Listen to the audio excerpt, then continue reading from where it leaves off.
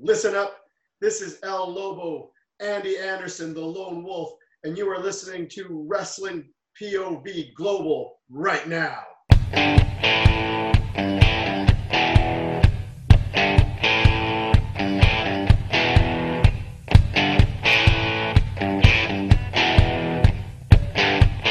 Hey, wrestling fans, welcome to another edition of WPOV Global. I'm your host, the legend T. James Logan. With me, my co-host, Elio the Gentleman Canella. What's going on? And our returning sometimes guest, because I know the UFC world pulls him away. We're talking about Ant the Liberated. Gentlemen, what's happening? Ant, you're looking a little tired, man. I know there is a lot of MMA stuff this week in particular, even more so in the coming week. I'm holding on. I'm doing okay. I mean, it could be worse. It could be, 3 fights in a matter of an 8-day span. But, it's just so much going on, given that UFC is playing catch-up ball as a result of COVID-19. But it's fun. True. You want to see 3 fights in a row? Go down to a cheap bar at closing time. You want to see more. Facts. Anyways, guys, welcome to another edition of the show. You know what? This has been a particularly strong and I'm going to say somewhat painful week in North America, in wrestling and in out of wrestling. There have been a lot of things. There's like 5 things that have been weighing on my mind, and these 5 things have made it a particularly tough week. And I want to talk quickly with each of you guys about these 5 things, because I know they were surprising, heartbreaking, sad, angersome, all kinds of things. None of these 5 things were positive and good, and that sucks. Okay. First of all, we'll have to dip back a little further. Of course, the passing of Shad Gaspard was heartbreaking, especially when you read the accounts that said that in the last moment of his life, he asked the lifeguards to save his son first before he died. Mm-hmm. Heartbreaking. Guys, takeaways quick. Yeah, that was sad to hear. But like many are saying, he went out a hero just doing that. Like telling the lifeguard to save his son first. True. And? It was heartbreaking yet heroic at the same time. Rest in peace, Shad Gaspard, and may God bless the family and each and every individual that Shad touched while he was here. Yeah. Very sad. Next part, and we're going to go deeper into this one in our hot topic this way. The passing of Hana Kimura. Mm-hmm. A tragic example of what cyberbullying and the dangers of these sort of things. Here we have a 22-year-old girl appearing on a reality show, a wrestler. 22 years old, successful, plays a character on a reality show. And anyone will tell you in the world, reality shows are probably the least reality in the world. She was handed a script, told to act a bit of a villain in situations, and to carry on. It resulted in the last couple of weeks before her death of continuous criticism, heavy criticisms of her personally, and attacks against her, including a report I'd read where she had been interviewed by an AEW source, or people in America, asking, the question had been about, would she join AEW? And she had said she politely declined because she wanted to stay in Stardom, which started a whole slew of AWA pro fans writing her, calling her a piece of garbage and telling her to kill herself, adding on to the train of people who hated her from the reality show and were writing pretty much the same thing. As a result, Ms. Kimura committed suicide as of last weekend. 22 years of age. Heartbreaking. I was almost going to read the suicide note, but it's just too painful. I can't take it. It was really sad. And you can see a person who felt what people were telling her she was. That's a hard. Guys, yeah. We'll talk more about this one in the hot topic.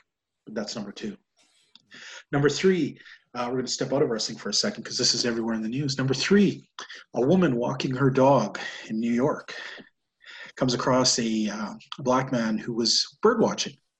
He politely asks the lady to leash her dog because the area of the park is where the dogs damage the things and upset bird watchers who want to watch this. She turns around, starts getting mad at him. He pulls out his phone to record this. As she pulls out the phone, she starts yelling at him to turn it off.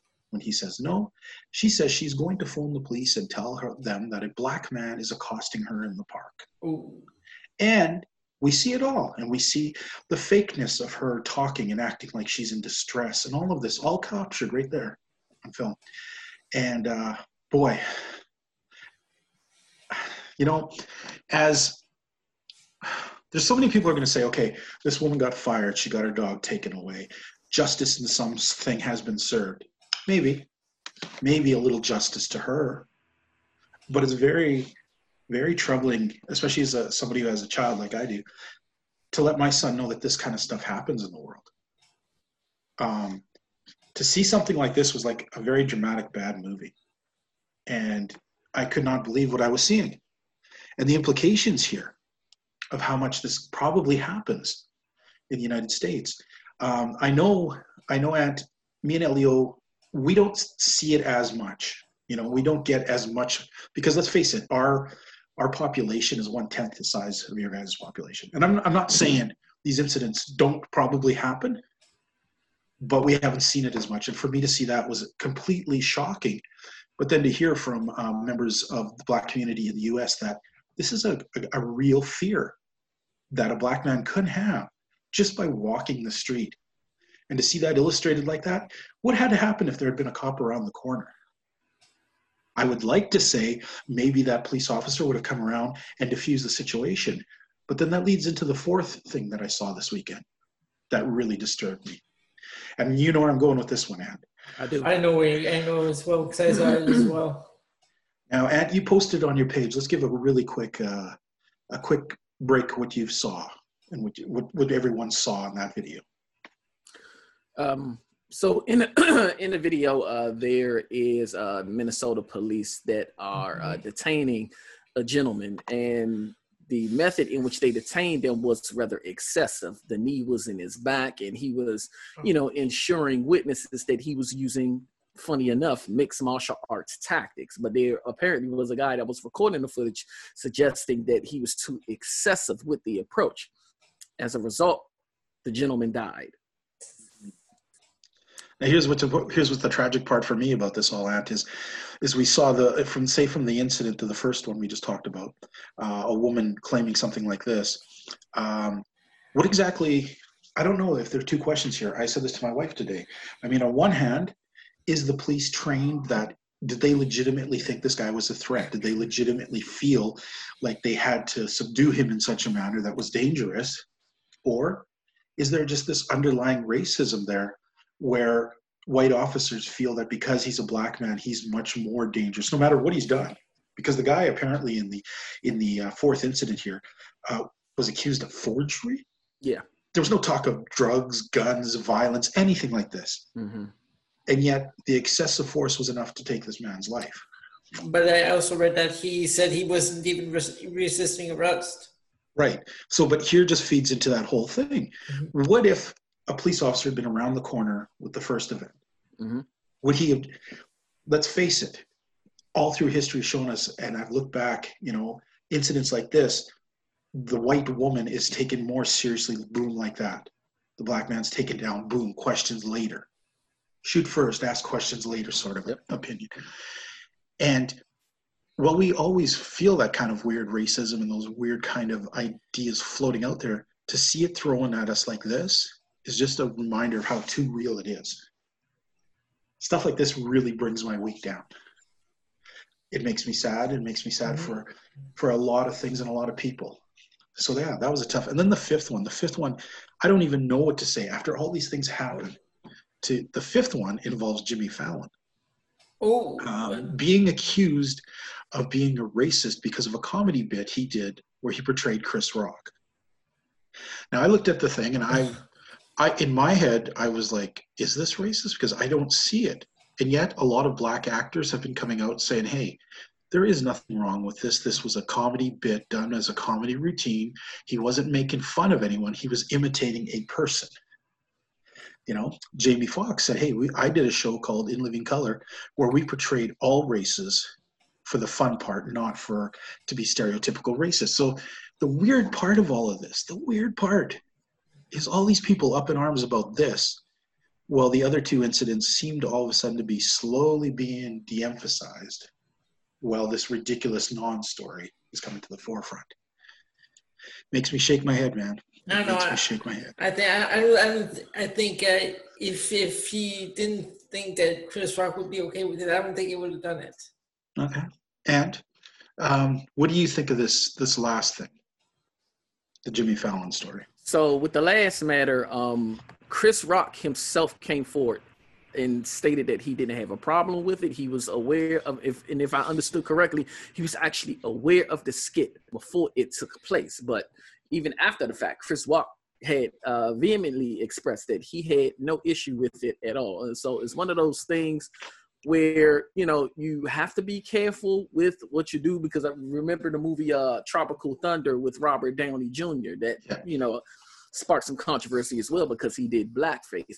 But in this instance where if Chris Rock doesn't see a problem with it, and if Fallon has, you know, accounted for it and, you know, apologized for those that were offended in the process, then why, you know, is this still a discussion at this point? It's already been forgiven. There's an understanding between the two involved. And even going back to what Jamie Foxx said, you know, we, you know, spoofed and make, you know, imitated all races. So why is there an issue? Yeah. For me, why is there an issue at this exact moment with all these racially charged things happening right now? Why all of a sudden is this unearthed and thrown around? Yeah. I'm not the biggest conspiracy guy. Most times I laugh at conspiracies. I think they're ridiculous. But this one just can't help me but think that there's a little more at play here for deflections of something going on. And all I can say is this has been a super hard week about these sort of things. A lot of death, a lot of tragedy, makes you stop and think. And I really hope these things make people stop and think. Think about racism. Think about cyberbullying. Think just the sad things that happen in life. Yeah. And unfortunately, you know what? We're stuck at home, a lot of us. We got not much else to do but watch these terrible things unfold around us. But we're going to even dig a little deeper here. We're going to talk about our hot topic of the week, all right? Okay. Our hot topic of the week, of course, for those of you who saw the posting of it, has to do with Hana Kimura and the situation. Now, I didn't want to really touch on her herself or whatnot, but what I did want to touch on was the whole thing about cyberbullying. And we're going to take a quick minute here and talk about that, each of us, and see people's reactions and thoughts about this. Now, my whole idea here is how far can we go, and how much rights do you have as an individual to air, I don't know, your disappointments, your anger, your grievances towards another human being? I know I've been to many wrestling shows, many indie wrestling shows, and I have heard people, normal people who you would meet on the street and say, hey, hello, hey, see you at the wrestling tonight. And I've heard them chant somebody's death at a wrestling matches. I've heard them wish horrible things on people. I've seen them scream in their faces and call them pieces of garbage and crap. Some people will tell you it's part of the show. Some people say the villain knows he's winning when he has people wishing his death. But how far should we go with this? Where is the line where we stop? And that's what I want to discuss, because here we had a situation of a woman who was a wrestler who got continuous beratement from a whole slew of fans because they were mad at her character. That none of what she was portrayed was her. Yet people took it upon themselves to call her a worthless piece of garbage who didn't deserve to be on this earth. And berated her enough that she actually started to feel it and committed suicide. So how far can we go with this, though? Ant, I'm going to start with you, buddy. How far can you go if you are the person who pays the money for the product? How far can you go with the criticism towards an individual, or can you? Or what is your opinion? Me, as one who has been a consumer of a variety of things, from wrestling shows to mixed martial arts to live entertainment in the form of music. If I don't care for something, me personally, you know, I may discuss it with my friends, may mention something on social media, but, you know, there's a way that you can express your contempt towards something and still be respectful at the same time. One, because it takes courage for someone to go out and perform in front of an abundance of people. And unfortunately, there are consumers out here who feel as though their dollars give them access to be rude, disrespectful, belligerent, and just say and do anything that they want and think that they should suffer no repercussions of it. You know, a prime example was the issue with Ring of Honor with Bubba Ray Dudley, and I want to say Velvet Sky, and then the fan that, you know, yes, excessive with his trolling, and he had to be escorted to the back. I don't know, there's a sense of self-entitlement that takes things in directions that they shouldn't go. So people need to understand that, yes, your money does pay for you to have access to a product, but what it doesn't do is give you the right to be disrespectful or threaten death upon those individuals just because they didn't perform the way you wanted them to. Okay. Elio? Yeah, same as what Ann said. Like, whether it's wrestling or movies, if I don't like something, I'll just, if it's a movie or wrestling, I'll just change the channel, or I'll go on, I'll just make a comment about it, like how I didn't like it, but I wouldn't go as far as to like tell the performers in the show to, like kill themselves or, Okay. Well, you know what? First of all, there's two really quick little things we should talk about right here that I want to discuss really quickly about this. First of all, Canadians. A lot of Canadians like to claim that they have freedom of speech. You don't. It's not in our Constitution. So don't use that bullshit excuse to shit on others. It's not there, okay? Right. And Americans, you do have the right to freedom of speech. But it isn't the same thing. It doesn't mean you can shit on people yourselves. Your freedom of speech only goes so far as when it hits another person and infringes on their freedom. You can say what you want about a person until it comes to the point that you start to hurt or affect another person. Then it becomes hate, and that's not covered in your Constitution. So let's get that crap out of the way. Just because you pay money does not give you the right to impinge on a person. I have no problems with you going to see a movie, a wrestling show, a concert, and saying, man, Metallica sucked today. That was a horrible concert. Man, John Moxley, he was a shitty wrestler tonight. Man, that movie really sucked. I wish I hadn't paid for it. That was crap. Whoever wrote that, that was crap. That was bad writing. I don't have a problem with that. Because in each one of those incidences, you're not saying that the person themselves, you're not attacking a person. John Moxley is not John Moxley. John Moxley is a wrestler, a man who pretends to be a character called John Moxley. And if you don't like the way John Moxley wrestles, or you don't like the way Nia Jax wrestles, you can say they're twat. You can say they're shitty wrestlers, whatever. But what you can't do is turn around and say that person is shitty, or that person is horrible, or that person has no talent. There's a big difference there. Now, I looked at some of the comments that we had. Adam Monet put in, there is an absolute irrefutable difference between unrelenting bullying and being critical of a character on TV. Hana Kimura was basically attacked. As fans, we have a voice and have a right to formulate and voice our opinions. What you don't have the right to do is be a piece of shit bully and project your insecurities on others. Yeah, I very much agree with that. So do you have some more comments here? Yeah, there's another one, Shannon Bill. That depends. He says, that depends. I'm not a fan of Nia Jax, so I'll happily tell that useless about what I think. Right. Okay. You know what? He has all the right to do that. Mm-hmm. Nia Jax has a bad performance that night. Well, she is just like any other performer. She has to face sometimes when she has a bad night that somebody will say, you know what, Nia Jax, I don't think you're a good wrestler. Fine. Doesn't mean Nia Jax you're a horrible person. Doesn't mean Nia Jax you're an untalented piece of shit. It doesn't mean Nia Jax you don't deserve to live in this world. No, it means that this person thinks that you're not a good wrestler. Well, you know what? They've seen you one time. Maybe tomorrow you're a great wrestler, but maybe tonight you weren't a good wrestler. I get that. That's your right, fans. That's your right to be able to say stuff like that. It's your right, if you pay your money, to tell somebody that their performance isn't good. It isn't great that night. All right, let's look over here at, let's see. I had one more very long comment. Where was I think it's at the very bottom, because the next three are just like someone put up 2 links to the story. Okay, so here we go. I'm going to just be really quickly with this one, okay? Okay. Claire McFadden wrote, be honest, give feedback in the feedback at this work on this format. Be polite and courteous. They're saying basically, look at a person as this is the dream. This is the dream, that we could all be like this. So you could see something and that you could critically go up. You see Ant fight in his first UFC battle. And you can go up to Ant and I can say, Ant, I didn't think you did very good in there because. When did that happen?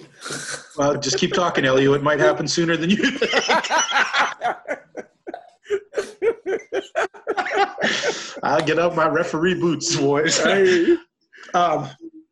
Claire's whole message, very long, but it basically says, you know, it would be great, wouldn't it, if in this example, that if I went up to Ant and said, Ant, I think you did terrible today, and then gave real reasons why, you know, the way you kept slipping your guard, the way you kept lolling over here. With real criticism can make things better. People are not going to get better at what they do if they don't have any criticism. Any UFC fighter will tell you when they go out there fight, they still need the guide. They still need their corner, their coaches and whatnot to say, hey, man, you're dropping your foot too much. You're doing this too much. Because you can't get any better if somebody doesn't give you some guidance along the way. It'd be great to think we're all natural fighters. We all can't be Mike Tyson and just go out and bang, knock someone's head off and win, right? It takes a lot of work. You know, Tiger Woods, you better believe he's super talented, but you better believe he has coaches who tell him, you got to work on this. You know, there's race car drivers who spend so much time in a thing by themselves. They will tell you it's all more, it's a community that builds a fighter, a performer, a wrestler, an actor. And you have, as a fan, you have every right to be able to give your criticism when you pay for it. You know, you pay to watch the thing. I have the right to tell Ant that I don't think he's a good fighter. Doesn't mean I don't think, I'm not an expert enough to tell him that he's not going to be a better fighter down the road. And hopefully in his heart, Ant doesn't take the one guy saying that he doesn't think he's a good fighter to like, oh, I should go hang myself because one guy said this. But that is a bit different than if I started following Ant everywhere. Kept sending him notes, crawling across the floor, telling him he sucks in public, yelling at him, keep berating him. Like, I mean, what is the point of that? You know, there's fans that say, oh, well, I paid money, why not? But really, what is the point? What do you expect out of that? Because if you think it through, basically what in your heart you're doing is you're trying to hurt somebody. And that's not criticizing. When you sit there and berate someone and constantly do that, you're not really caring about making that person better. You're not trying to be more positive or anything. You're trying to tear someone down. And why? Well, I think you got to look in your own messed up head to figure that one out. Because I can't help you with that, fans. If you're that kind of person, you're that kind of troll who thinks it's so much better to hurt somebody and makes you feel better, I'm sorry, they're not the bad ones. You're the fucked up one in the head, and you're the one that should look for help. I know that very well because readers of the site I used to write for used to do that to me every week when I was doing my raw reports. With a lot of the stuff they used to write, and like before I started there, I'd never seen that anywhere else. So when I got there, I'm like, wait, what's going on with all these comments and stuff? So a couple of weeks I didn't even want to show up. Well, you know what? The bottom line is this, fans, I guess, you know, you have the right to be critical. You have the right to demand better. You have the right to ask for better. You have the right to point out failings. But you don't have the right to bully. You don't have the right to hurt people's feelings to make yourself feel better. And if any of this, you're the fan who's listening to this, and I like to think our fans here don't exercise that sort of thing. But I like those fans who think that they do this even as a joke, to stop for a minute and think of what jokes mean. Because as much as you may joke around about something, it always has an grain of truth. If it makes you laugh, then there's something about that hateful part that you kind of like. And that's maybe something you should adjust. Now, let's not get too much more heavy here, guys. Let's get into some wrestling now. Thank you, guys. That was a tough topic, tough week, but I think it's something that had to be said. You know, it's a cyberbullying is ridiculous, and it's something that's out there. I've been seeing it on Twitter a lot. I mean, grown-up people acting like children with name-calling and stuff. I'm like, wow. Who shitty children acts like that? That's what I want to know. Acting like monsters, really. Catch my son talking like that, he's going to be going to bed with a sore butt, I'll tell you that much. All right. Let's talk some about the I always want to say AEW pay-per-view this weekend. Okay, Double or Nothing. Now, wow, I'm going to say this right off the bat, guys. This was a very fun pay-per-view overall. It had a great feel to it, had some incredible look, and a hell of a lot of cameras. Yep. I do believe in the main event, they made a joke about having 20 cameras, and the guy came on the mic and said, we only have 18. They pointed that out. So let's quickly go over the Double or Nothing pay-per-view. Okay, Elio, you've got your notes in hand? I do have the table here. All right, let's start off with the opening pre-show match. Guys, Private Party against the Best Friends. Thoughts on this match real quick? Ant? We'll give it to Ant on the first one. Oh, yeah, go ahead. It didn't give me the pace that I wanted in the beginning. It really took a while to establish the expected pace, if you will, something that was quick considering the two teams and the role that Best Friends has been on. But overall, turned out to be a good match, and it was, it was a good way to start things out. All right. It was an okay match. I still think Private Party needs to get back on track because we haven't seen them in the ring like in a while. So, but for me, it was just an okay match. I thought it was okay to better. I hate to say it, starting to like Chuck E.T. a little bit more. And at the end, did it hint at maybe a Best Friends turn, a bit of a bad guy turn coming? Because they ended the match when they didn't have to. They got a little brutal there at the very end. They did. All right. What were our picks on this match, Elliot? All right. So TJ went with Private Party. Ant and I picked the Best Friends. Good shot, guys. Good shot. Like I said, I really thought the Private Party needed it more. I still think they did need it more. But good on the Best Friends. They really did put on a better performance. All right, next match. Next match, we have the Casino Ladder match. Casino Ladder match. Only thing to note out of this one is our good friend Ray Phoenix. We talked about that horrible flop dive he did. Hurt himself enough that he wasn't in this. Who was he replaced by? Did they say, or did they just say the mystery guest? No, Joey Janela. Joey Janela, yes. Yeah. Okay. I was surprised with who won this, though. Yeah, well, yeah, kind of. When you came out, were you surprised? No. The surprise guest. I mean, it's the best way to introduce somebody into the thing, really. Fans, what we're talking about is Brian Cage comes out, introduced as the surprise new guy. And, of course, at the end, pulls off the superhuman effort, wins the match. Elio, what did you think of this? Yeah, like I just said, it was a good way to introduce Brian Cage. Didn't really care for Taz, but I guess that's an okay pair, whatever. Okay. So, yeah, for me, it was a good match. Ant, anything stuck out? I think the match as a whole played to everybody's strengths and weaknesses, whether it was Janetta's frantic pace or Orange Cassidy's slothfulness, SCU coming together as a team, to try to, I guess, eliminate as much, well, not eliminate, but, stifle as much people as possible. And then even Brian Cage's power. I think it did an excellent job playing to everybody's strong suits. And, I was very surprised, and I actually like how it played out. Yeah, it was an okay match. Sometimes a lot of these, I'm not a big fan of the whole gauntlet style thing like this in a small event. I love Royal Rumble, but this, and I don't mean this event, but I mean the whole gauntlet thing. Understood. I thought this was okay. I liked how everyone turned on Cage to take him out, and then how he becomes like the Hulk or something and rips off all that crap, comes out and wins the match. Have my problems, though, that they're throwing him right out there with Moxley really quick, but each his own. Okay. Do we have picks for this? Yeah, we all lost on this one. We all picked Darby Allin. Well, let's face it, guys.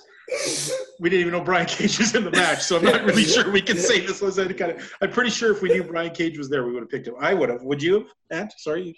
I'm sorry. What was the question again? If you had known Brian Cage was going to be the surprise guy, would you have still picked Darby Allin? Absolutely. No. I think I would have went with Cage. Yeah, you would have had to. I mean, he's the big, obviously, star debut who needs it. By the way, I want to give weird props to Darby Allin going up the top of that 20-foot ladder and trying to do that skateboard drop. Oh, crap. You would have killed the guy if he'd hit him. Yeah. Jesus, man. All right. Next match. The next match, this was the one that surprised me because I didn't expect it to be as good as it was. MJF versus Jungle Boy. MJF defeating Jungle Boy. Okay, first off, what a good match. Yeah, really a lot of false finishes. Yep. Yeah, this was some really good old school type wrestling. I liked it. I guess you can. Yeah, I liked it. That's all I'm going to say. Ant? I liked it too. As Elio said, the false finishes, the pace of the match. I like how, Jungle Boy was actually there to compete, and he did just that. And I think, even though he lost, he still went over in the process. So. Yeah. And Elio, anything to say on it? And I guess you just said. You said you liked it. Okay, we all picked MJF. Yeah, I guess you had to. Made the more sense, eh? Okay, next match. All right, next match for the TNT Championship, Cody defeating Lance Archer. Okay. I got to admit, I did not think this was going to be as good as it was. Mildly surprised. I thought it was a strong match. It actually, Cody winning did not actually kill Lance Archer like I thought it might. Ant? I agree with you, actually. Thinking going into it, it was one of those things where, okay, now that Cody wins, what happens with Lance Archer next? But Lance Archer walked away still with some intrigue. He hasn't been, I guess, buried, if you will, as a result of this loss. So, hats off to Cody and Lance. Good match. All right, so You got to. Okay, sorry. this was a pretty good match. Actually, it was brought to my attention earlier this week about a theory about why they put the belt on Cody. Okay, really quick. What's that theory? And if you remember, when he faced Chris Jericho for the AEW Championship, Jericho put that stipulation in that if Cody didn't win, he doesn't get another championship match. Right. So I guess this puts a championship belt on him without ruining that stipulation. Okay. Seems a little weak. Yeah, I don't know. I had forgotten about that stipulation, anyways. I mean, there's other ways they could have done that. They could Yeah. have just done a 3-way match and had Cody pin so and so, and then Yeah. you know what I mean. Like, there's other ways around that. I guess. It wasn't as bad as I thought it'd be. Like Lance Archer, I still think looks good.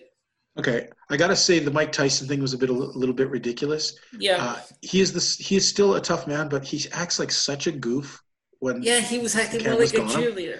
He was so weird. The same as back in the day in WrestleManias and stuff. He would act like a teenage kid hopping around. It's hard to take him seriously, and then he knocks your head off. But I mean, Yep. his acting is atrocious. Okay, and as they might say on their show, probably a little egregious. All right. I'm supporting it. All right. What were our picks? Okay, so for this, TJ went with Cody, and I, as did Ant and I, went with Lance Archer. Boo, boys. I think we're about tied now in our picks. Yeah. Okay, next match. Next match. Next match we had Chris Statlander defeating Penelope Ford, who was subbing for Britt Baker. Okay. Sad about Britt Baker being injured. What a horrible time to have her taken out. She's just been on such a great role. Yes. Chris Statlander. Statlander looked good. This whole match, they were a little sloppy, I'd like to say. And I still don't. Penelope Ford's a very beautiful young lady. Mm-hmm. Okay, she's a great addition to the wrestling tights or whatever you want to see out there, but she's not a good wrestler. And I think it was illustrated here. And I really hated how they kept trying to cover up for her on the commentary by saying her back was hurt, so that's why she's moving a little slower. No, she moves that slow usually, and Chris just slowed down for her. And it's funny that you mentioned the slow movement because you would think with Statlander being the bigger wrestler of the two, she would be the slower of the bunch. But no, that wasn't the case. I mean, Statlander, with her power, she has speed to accompany it. And with Penelope Ford, it's one of those things where it's like, she's not a full-time wrestler, as is the case with a Statlander or Hikaru Shima. She's a tweener. She's a wrestler/manager, but it is still evident that Ford needs some work. Okay. Elio? Okay, and I guess we can't really see anything because all three of us picked Britt Baker. Oh, sorry, say that again. I in my side you froze out, so I don't know if you picked it up. But I said I don't think we can really say anything because all three of us picked Britt Baker. How about that? This one thing, when you change one of the opponents, it's got to change the whole thing of the match. I was just curious what we had picked, if anyone had picked Statlander. But no, we all picked Baker. Okay, next match. Okay, next match was Dustin Rhodes defeating Shawn Spears. Was this really a match or just a very long angle? You know what? I didn't really care for this one. Actually. No, it was ridiculous. Yeah. I didn't think much of this. I guess for me, it would have been cool for Spears to win on the strength of him needing wins. And, you seem to have hinted that you finally established a direction for him with this whole Shawn Spears network thing. But, for that to be followed with a loss, it now takes me back to that question of, okay, what's going to become of Shawn Spears? Okay. Also in like the fake entrance at the beginning. Okay. What did you think? Did you like this match, Elio? No. No? Okay. What was our picks? Okay, you all pick Sean Spears. What's going on? Wow. Okay, next. Rough night, boys. Okay, Rough night. Okay, the next match we had Hikaru Shida defeating Nyla Rose for the AEW Women's Championship. Okay. I like Akira coming out here with that very serious, different look. Gonna say, she was one of those girls who I always found attractive, but I thought her wrestling gear was awfully strange. But wow, I kind of like what she's wearing now. Really, I don't know. It's not all that different, but it's enough that it's like, wow. And I really like it. She took the battle to Nyla Rose, and I don't think I picked her to the win. I'll find out here, but I don't think any of us really picked her to win. But wow, she did win this in a very commanding performance. Your thoughts, Ant? I like that Sheeta flipped the switch the way she did. She knew that, she was going in against a monster, and she had to dig deep and pull out a side of her that, many fans didn't think existed. I enjoyed it. I like Nyla and what she contributed as a monster, but it was nice to see someone with a belt where you don't have to question her in-ring ability night in and night out. At least you'll get consistency with Sheeta. So congratulations. And I also believe that in a sense that it was an ode or a tribute of sorts to Hana as well, considering everything that happened with the suicide. No, I didn't even think of that. Yeah. Interesting. All right, Elliot. Yeah, this was a good match. Like we both said, I wasn't expecting Sheeta to win, but I really enjoyed this match. Okay. I kind of want one thing I want to throw out really quickly. I wish Sheeta would change. I'm not really a big fan of her opening video. The whole coin thing and Terminator looking. I don't know. It doesn't resonate for me. The Videotron? Yeah, the big thing on the Videotron where she comes out and she looks like a bunch of coins put together. I'm not a fan of that, and I don't know why. I mean, maybe it doesn't bother you guys, but something about it just doesn't sit right best with me.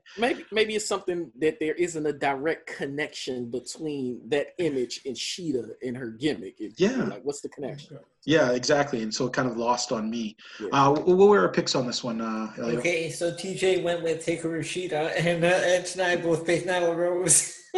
Wow. My hate of Nyla Rose's terrible wrestling over with nice. Usually I play the guy. I'm very surprised. I thought I was going to play the other way on that one. Okay. All right, next match? Next we had Jon Moxley defeating Brody Lee. Okay. Surprisingly good match. Thought it went a little long. When it's continuous brawling like that, it's hard to stay interested when it's continuously long and brawling. Some crazy things in there. Like, you never realize how big Jon Moxley really is. I mean, he used to be around Roman Reigns, so he doesn't seem like he was big, but then you see him in there, and he's a pretty big dude, okay? He wrestles a really unrelenting style. He bites. Wow, when the last time you seen the good guy biting someone on the head? In this day of age, do you want to bite someone on the head? Anyways, gonna say, though, Moxley, for me, has finally reached, in my head, and I hadn't been there yet, he's finally reached he's the legitimate, big, tough, badass champion. Good performance. I actually thought Brody Lee came off better than he has in a long time because we finally got to see him do some sustained wrestling. Overall, good match. Not a main event, I don't think. I don't think it was exciting enough to have been the last match on a card, but it was good. And? Like you said, you actually saw some substantial wrestling from Brody Lee. I thought the two came together and put on a rather physical and violent match. We had some false finishes with it. I just flat out enjoyed it. Thought it was good, and I think, like you said, Moxley has established himself as a guy who can carry the company. All right, you, Elio? I enjoyed this match as well. It's it's one of those matches where it feels like it's going long, but when I went to look at the length of the next match on this card, that went really long. Oh yeah, but I mean, still, did it feel long to you while this match was going on? Yeah, like it's one of those matches where it feels like it's longer than it actually was. I think this match would have been a little bit better had there been fans, a lot of fans there. But I think this was a good match. I really like John Moxley. All right, and what were our picks? And we all picked John Moxley. And I got to say, they did a great job of utilizing not only the ring, but its surroundings, with the double or nothing props of the chips and things of that nature and the barricades. Yep. Okay. And now I guess this comes to the main event. The Stadium Stampede, this match was fun. I really enjoyed this one. You really enjoyed this match? Okay, and go ahead. So this was an absolute spectacle. And I enjoyed it. I mean, with Cole, with Adam Page and, him riding in on the horse and, the ridiculousness of the bridge suplexes from one end zone to the other. And, locking Santana into the ice box, if you will, Matt Hardy getting revenge for that. I really enjoyed the match. The one thing that stuck out to me that concerned me, and I guess it depends on when this took place, I'm inclined to believe that this event took place live, whereas others have said it was pre-recorded.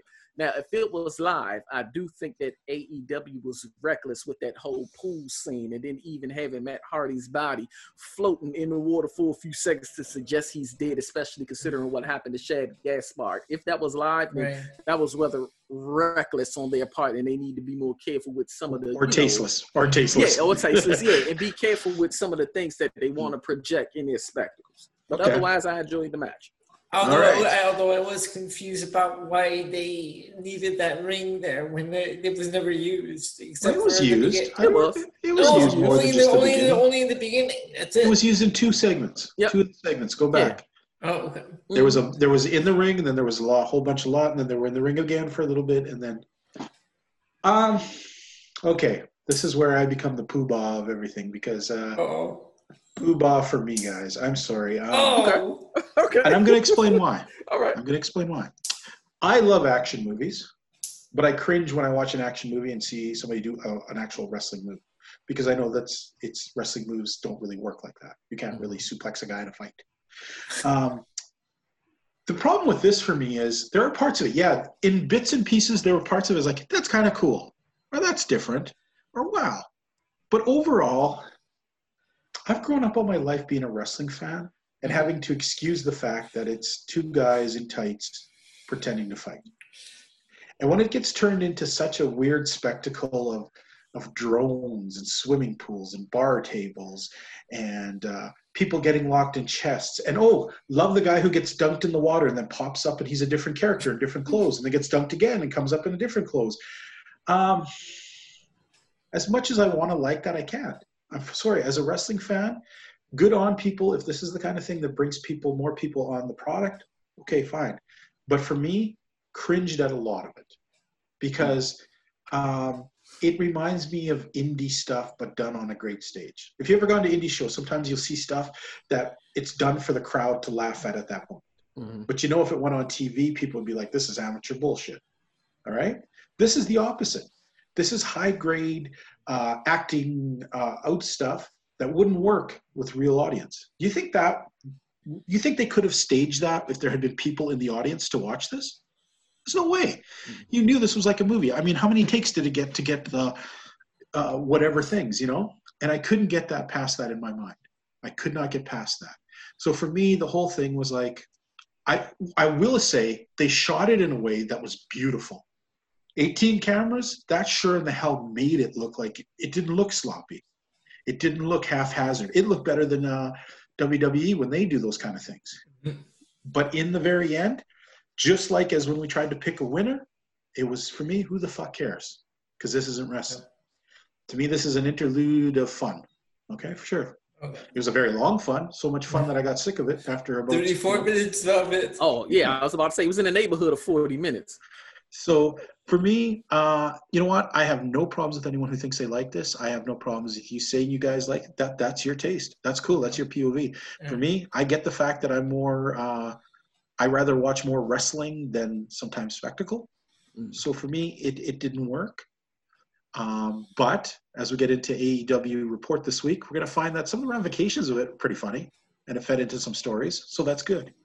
But overall, I wish that hadn't been the main event for me. Of this entire card, I'm going to say the best match was the women's title match. I really enjoyed that. And I think that would have been much more spectacle way to have a champion win on a cool match. Overall, guys, though, I would say this whole thing, it was a pretty good thing. It was a good pay-per-view. Okay. Hold on, no, for our picks, you didn't pick. Do you guys? Yeah. Do you guys really care who picked this? No, you didn't pick anyone, and I picked Inner Circle and went opposite of me. So that's it. So overall, guys, was this pay-per-view worth watching? And? Indeed, I would say so. And for me, for match of the night, it's a toss-up between the women's title match and MJF and Jungle Boy. Yeah. Good picks. And you, Elio? Yeah, this was a fun pay-per-view to watch, and like Ann said, those two matches it's between those two matches for me as well. Especially the MJF. I wasn't expecting that to be the match that it was. All right. Well, fans, you know what? We're going to take a really quick break here. When we get back, during this break, actually, we're going to cut over to part one of a two-part interview we've done. You're going to hear about 20 minutes with Andy Anderson, the Lone Wolf Andy Anderson, a wrestler who well-traveled across Puerto Rico, the U.S., and other places. It's a fun time talking with he's still active. And let's cut to that. When we get back, we're going to talk a little MLW and go right into tonight's Dynamite.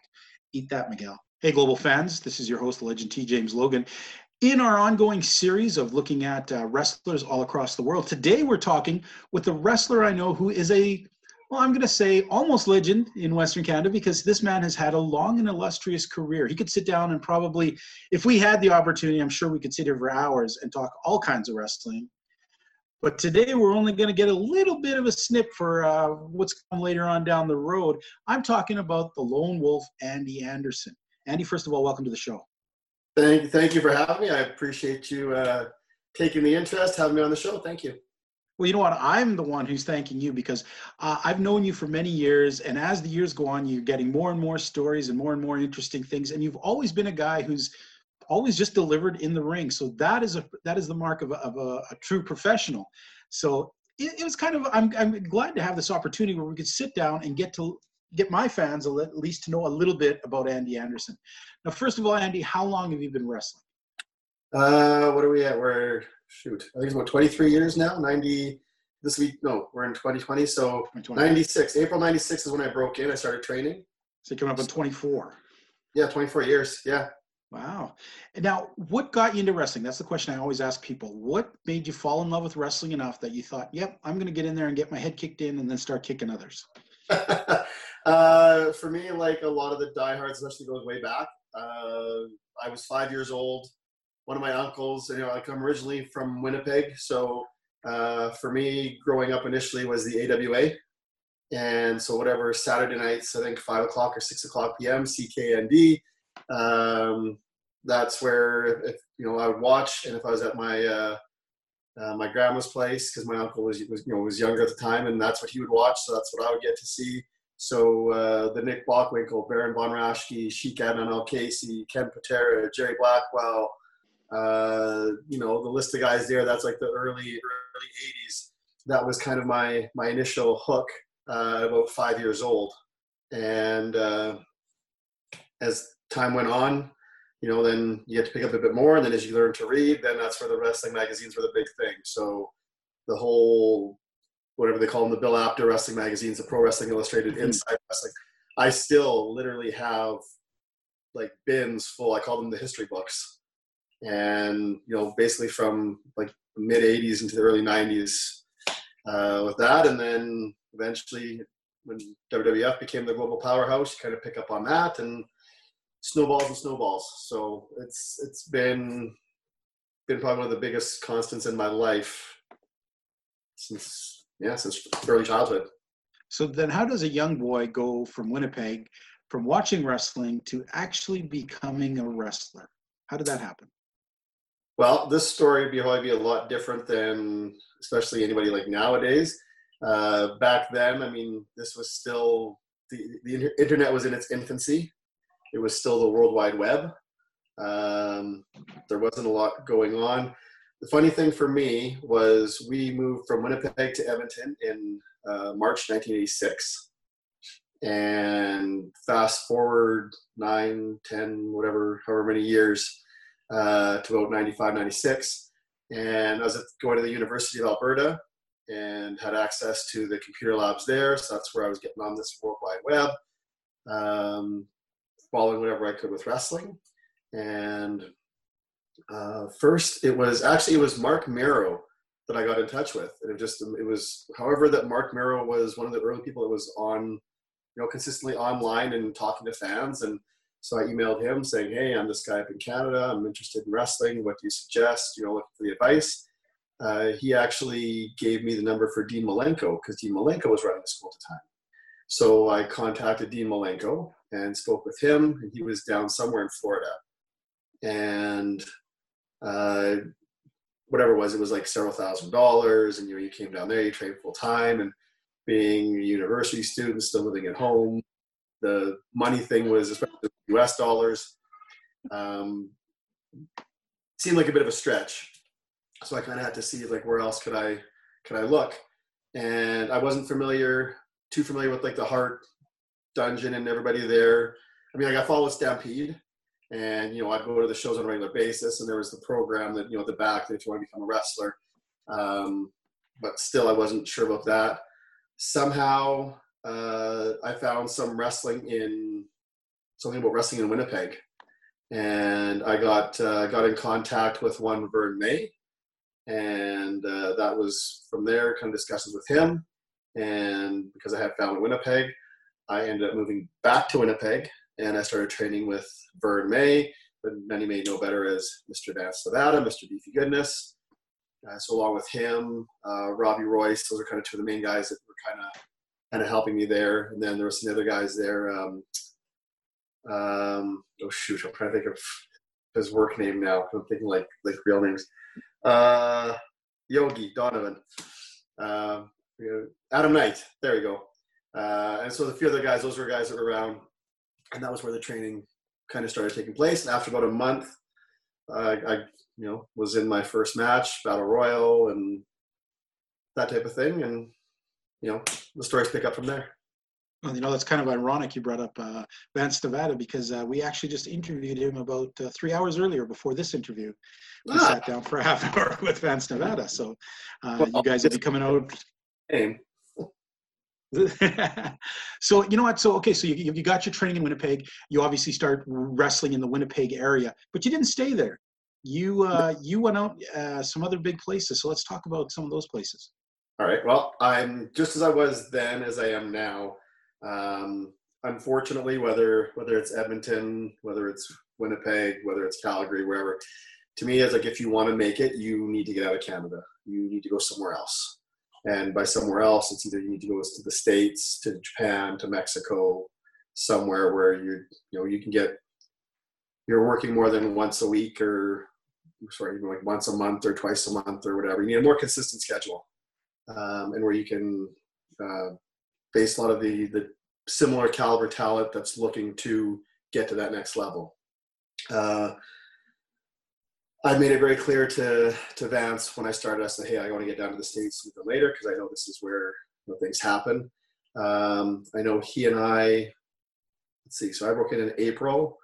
I want to say, I think in August of 96, he and I went down for a couple weeks, down to the States. We went down through to Tennessee, I think West Virginia, Arkansas, Missouri, and around there.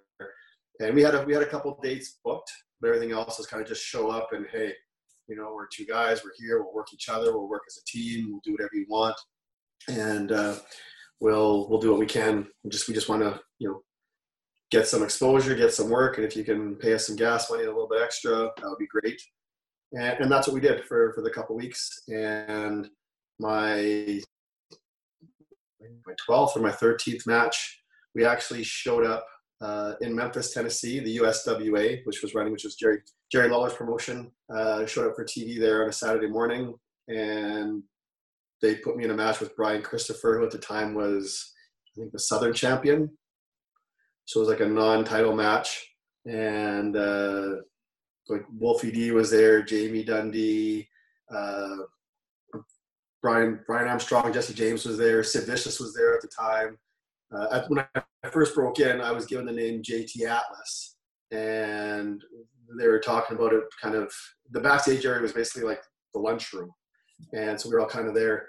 And I forget how, whatever it was that Sid Vicious, somehow I was like, yeah, like it doesn't sound quite right. It's like, you need to be like JT Atlas the third, and for whatever reason.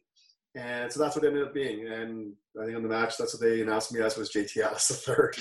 I don't know if the first two did, but the funny thing with that was, is they to that point, I was obviously still ridiculously green, and I'd only been a babyface at that point, and Brian was a babyface, so they're like telling me to be a heel, and I still wasn't comfortable, didn't really know about how I was going to work as a heel, so that didn't happen too much when they're like, it's kind of like, hey, go be a heel, shove me out the door, shove me through the curtains.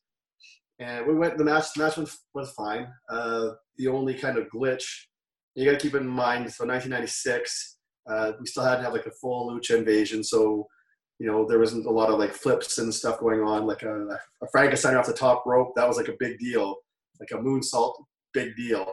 And somewhere in preparing the match, I think I said to Brian, like, hey, like I'll do a moonsault. I just, like most people, especially new guys, new girls, like, yeah, okay, I want to do a big move to try and get noticed. And he's like, so I'm like, yeah, I'll do this moonsault. And he's like, you can do that? I was like, well, yeah, of course.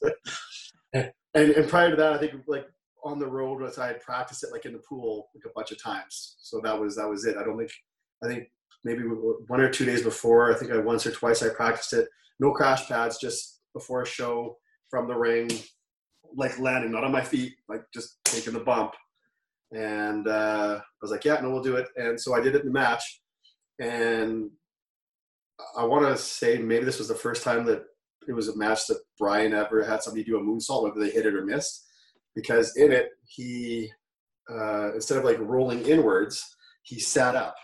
And so I still hit part, we made contact. It wasn't like, I don't remember it being like disastrously bad or anything, but we made contact. And whatever, we still got up, I think, super kick, and he finished the match.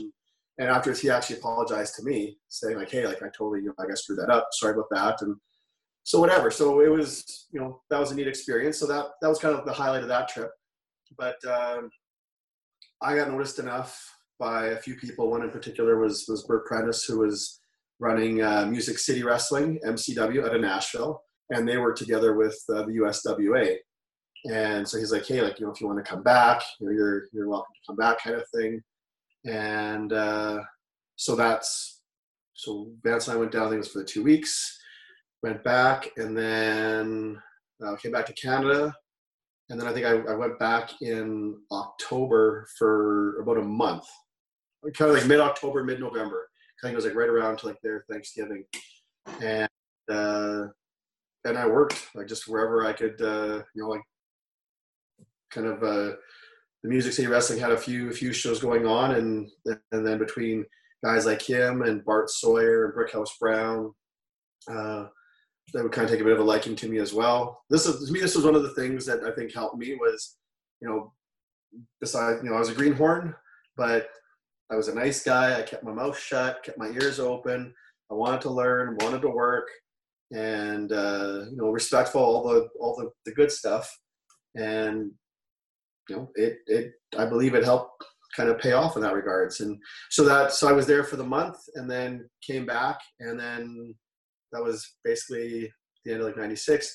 And then, we can get into 97, but that was kind of the tip of the iceberg, kind of getting in the door. And so it was, positive stuff all around. I'm sure if you ask Vance, if you talk to him again, because he remembers better than I do, because there was something where we had gone to a show at the Louisville Gardens in Louisville, Kentucky.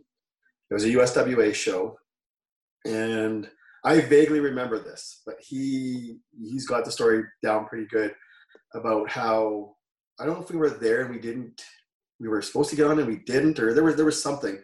But I'm a very, I'm very cool, calm, easygoing kind of guy. But I got upset, I got worked up about something, and I went down there and I was like saying my piece to somebody, and that got us. I don't know if that's what got us booked or that's what kind of got us for the TV thing. Whatever, but somehow it helped get us booked.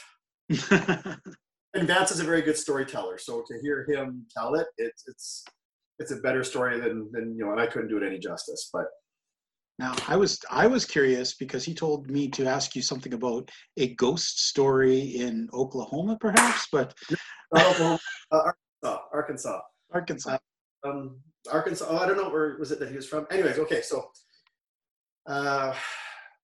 there was an interesting group of characters. There were some veterans. I mean, if I remember correctly, it was like Bill Dundee, superstar Bill Dundee, Bart Sawyer.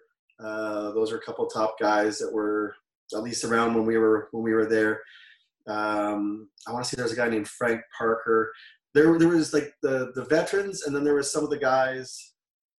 I don't know if I just say like this, the locals, but they were some characters, and for kind of like the Tennessee, Arkansas, Missouri, Mississippi, there's characters.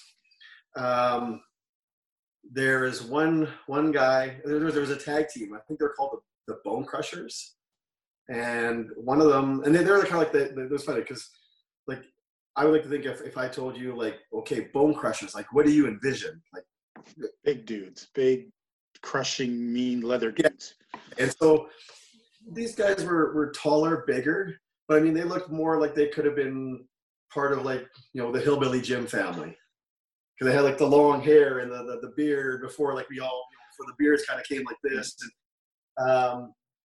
they have the Southern accent, so they can kind of talk like this. I'm not making fun of it because Tennessee is probably my favorite place in the world. So I'm not making so it's clear. But I mean the accent and there's Bone Crusher Teddy and I forget what the other one was. But anyways, this Bone Crusher Teddy.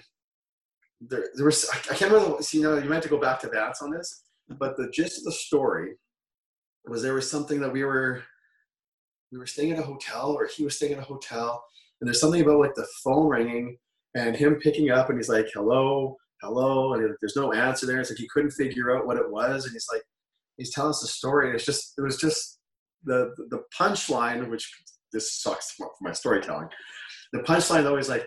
He's like, I don't know. It's like, he says, I picked up the phone and it's like, there was nobody there. I was like, hello, there was nobody there. I think it was a ghost. And it just, we were dying laughing. And obviously 24 years later, at least to two guys from Canada, this is still a lasting memory. So Bone Crusher Teddy, if anybody knows Bone Crusher Teddy from Music City Wrestling, 1996, 97, his memory lives on. Well, that's great. Now, we're going to jump around here. You had some experience in all kinds of places all across the U.S. You had a little bit of stuff in WWF, I think it was, but I want to actually get into WWF, WWE. Yeah, Japan, Mexico, Puerto Rico, England. I don't know. You name the place, eh?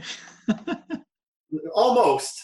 But well, I'm very fascinated, and you know what? And this is me being greedy, and this is why being a host of a show gets you your own personal pull, because I've always wanted to talk to you about Puerto Rico myself. So, and I know the fans enjoy stories about Puerto Rico. So, tell us a bit about your time in Puerto Rico. My time in Puerto Rico. All right. Well, let's start May 1998. I think the date was May 18th, 1998. If you're a subscriber or know someone who's a subscriber to the WWE Network and you go on Monday Night Raw episodes and whatever it is, like that third week in May. And I think it's like May 18th, 98. I was in Nashville at the time. So May 98. Based on stuff that had happened from these previous stories, I kind of moved to Nashville for about 6 months in March 1998, and I was there till almost the end of August 1998. Awesome. Like the stories in that, the experience in there itself was awesome. But anyways, this day in May, I had the opportunity to go backstage. They were doing Monday Night Raw was filming there.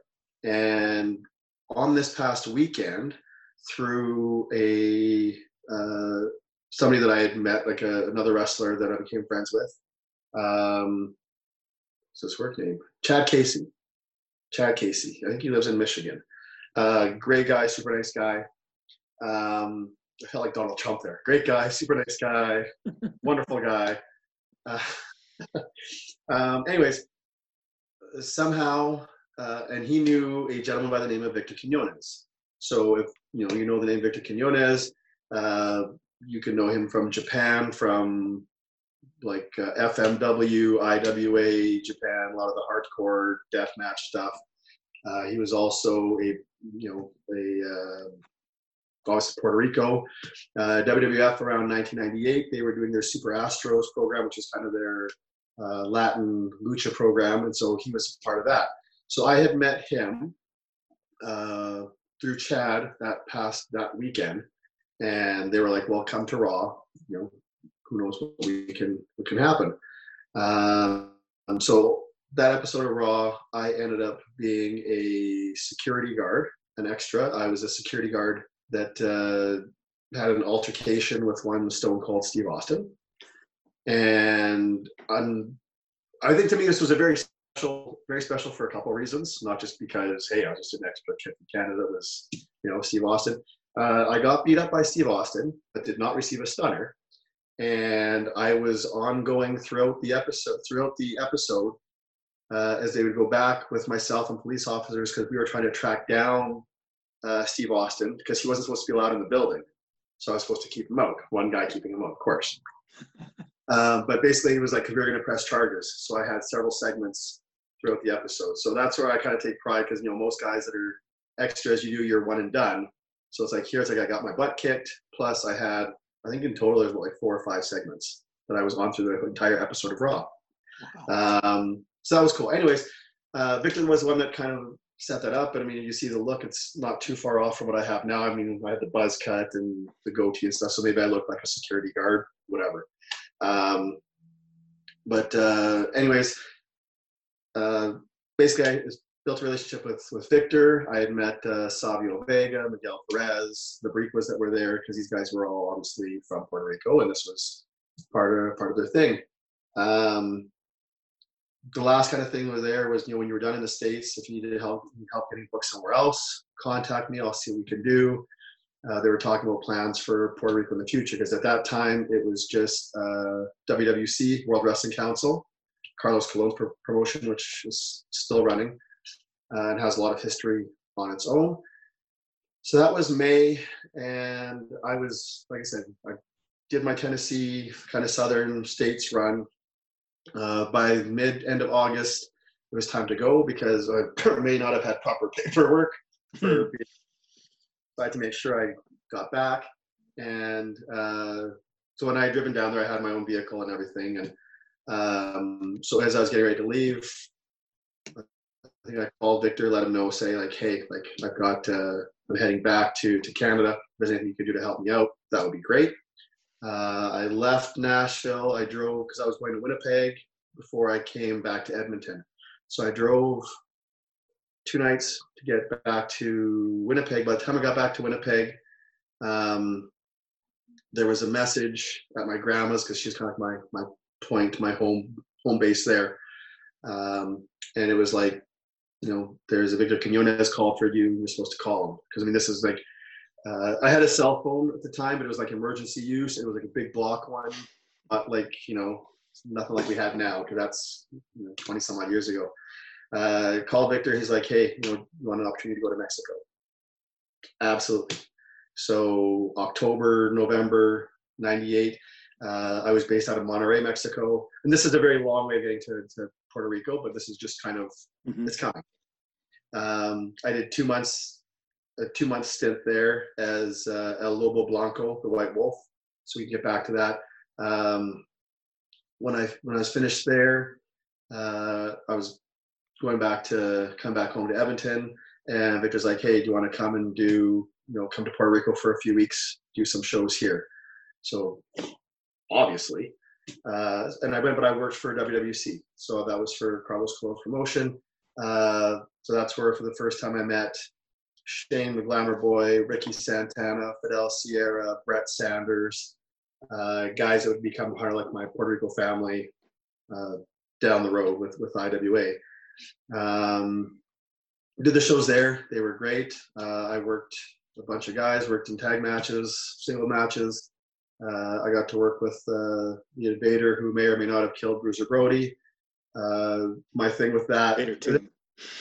Part of the tag match, and I literally remember being in the ring, standing across from him, getting ready to lock up, thinking, this is the guy that, here we go. And then business as usual, but there's just that kind of, that thing.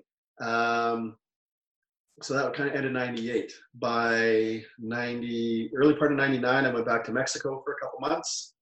And then some point there, I think IWA didn't start until, was it fall of 99? Summer or fall? I think, because I still had a trip to Japan before I got to Puerto Rico. But IWA Puerto Rico was what Victor was building. So it was like Victor and Savio were kind of two of the main guys. There's another gentleman involved, Hector Moyano. I think he's trying to give everybody their props. But those were kind of like the main players behind the scenes. And so when we started the IWA Puerto Rico, when they were starting it, what they did was they filmed, which was approximately 10 weeks of TV to show it weekly before we started really doing any house shows. So that way it had exposure instead of just going, okay, we're going to start a promotion, here we go. It was, we did our 10 weeks of TV. They were able to bring in some of the WWF talent because obviously the connection with Victor and Savio and being associated. So we had that. One of the things for me that was really great there, and again, maybe, I still say I was a Green Hornet, especially green for Puerto Rico, was that Ricky Santana, Fidel Sierra, a few of those guys kind of jumped from WWC to IWA to be a part of it. And so being one of the young guys, I drove with them all the time, and I drove. And I love it. I like to drive anyways, so that was fine. But it was, okay, kid, you're going to learn where all the buildings are. You're going to learn the roads. Which was, to me, totally invaluable because as time went on, I was able to play a more prominent role, helpful role for any new talent that would come in, whether it was guys that were going to be sticking around or if it was WWE guys. Hey, Andy's the guy that's looking after you. I didn't know any Spanish prior to coming to there. I started learning Spanish in Mexico and in Puerto Rico, and I picked up a lot of that just for survival. Hey, folks, we're back. That's part one of this interview. We're going to have part two coming up in a few minutes after our next segment here. Did you know that if you're listening to Global, that there are two other shows that are in our network? There's WPOV Wrestling. It is a wrestling show that covers all WWE stuff except for WWE UK. Lately, they've been infringing on our territories and doing a little bit of AEW coverage. But the four of them over there, they're a hoot, they're a riot. Check them out. Over here, you have us on Global, which always features me and Elio. Sometimes Ant, who gets a little overwhelmed because that sucker's got his own third show. That's right, he's got another show on this network. So we're thankful that he takes the time to join us when he can. We have, of course, Ant the Liberated here, but Ant also has a show, the MMA show, that runs also weekly. And man, that is starting to become a really fun show that I'm enjoying very much. Appreciate it. Why don't you tell people where they can find all these shows and tell us a tiny bit about MMA? So, MMA POV Podcast is a show where myself and my co-host Deontay touches on all things mixed martial arts that takes place inside of the cage as well as things outside of the cage. It, along with Wrestling POV Podcast, and the flagship show, and WPOV Global, can be heard on Spotify, iTunes, iHeartRadio, and Podbean. Excellent. And you know what, fans, if you want to write into us and hear any, make any comments, have us discuss topics, anything you want, Elio, tell the good people all the media stuff that they can write to. So you can reach us on Facebook at Wrestling POV Podcast, Instagram at Wrestling POV1, and Twitter, Wrestling POV. All right. Well, you know what? As less and less companies are showing shows right now, anything in the new, we're having less to report about. Right now, AEW is the only show that we regularly cover that has new footage going on. We have, however, taken a little quick peek at MLW's anthology series. This week, covering the Southern Psychopath, Mance Warner. I'm going to say right off the bat that Mance is a guy who comes from the hardcore stuff, and it's not exactly what I like about Mance. So I was a little disappointed in the two matches they showed because they're this typical hardcore outings. One against Sami Callihan, the second against Jimmy Havoc. And both bloody, disgusting, some funny parts, but not what we enjoy the most about Mance Warner. And as I told you off air, I couldn't relive that Jimmy Havoc. Mance Warner won the second time. Once was enough. What I'm disappointed in is that people put anthology together. I wish they'd really had put just one of those hardcore matches and then put one of Mance's funner matches. Or two smaller Mance fun matches to get, because the reason people love him isn't for that hardcore garbage. That's sort of an extra part.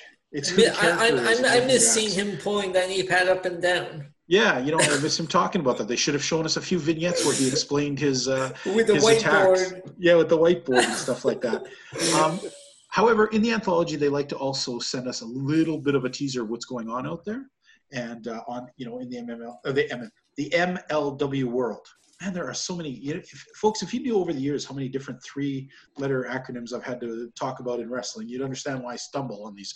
But what they did there is they do a bunch of little clips of kind of showing you what's going on around MLW while things aren't going on right now, to move storylines. A whole bunch of nonsense as per usual, as you expect. But two quick things that popped out of me. One, indicating that Injustice has a 4th member coming. That they're going to be debuting soon, someone that is joining them. That'll be interesting to see. Second, Low Key trying to be low-bridged out of professional wrestling by Dan Lambert, who filing an unsafe work environment lawsuit, claiming that Low Key has made it an unsafe.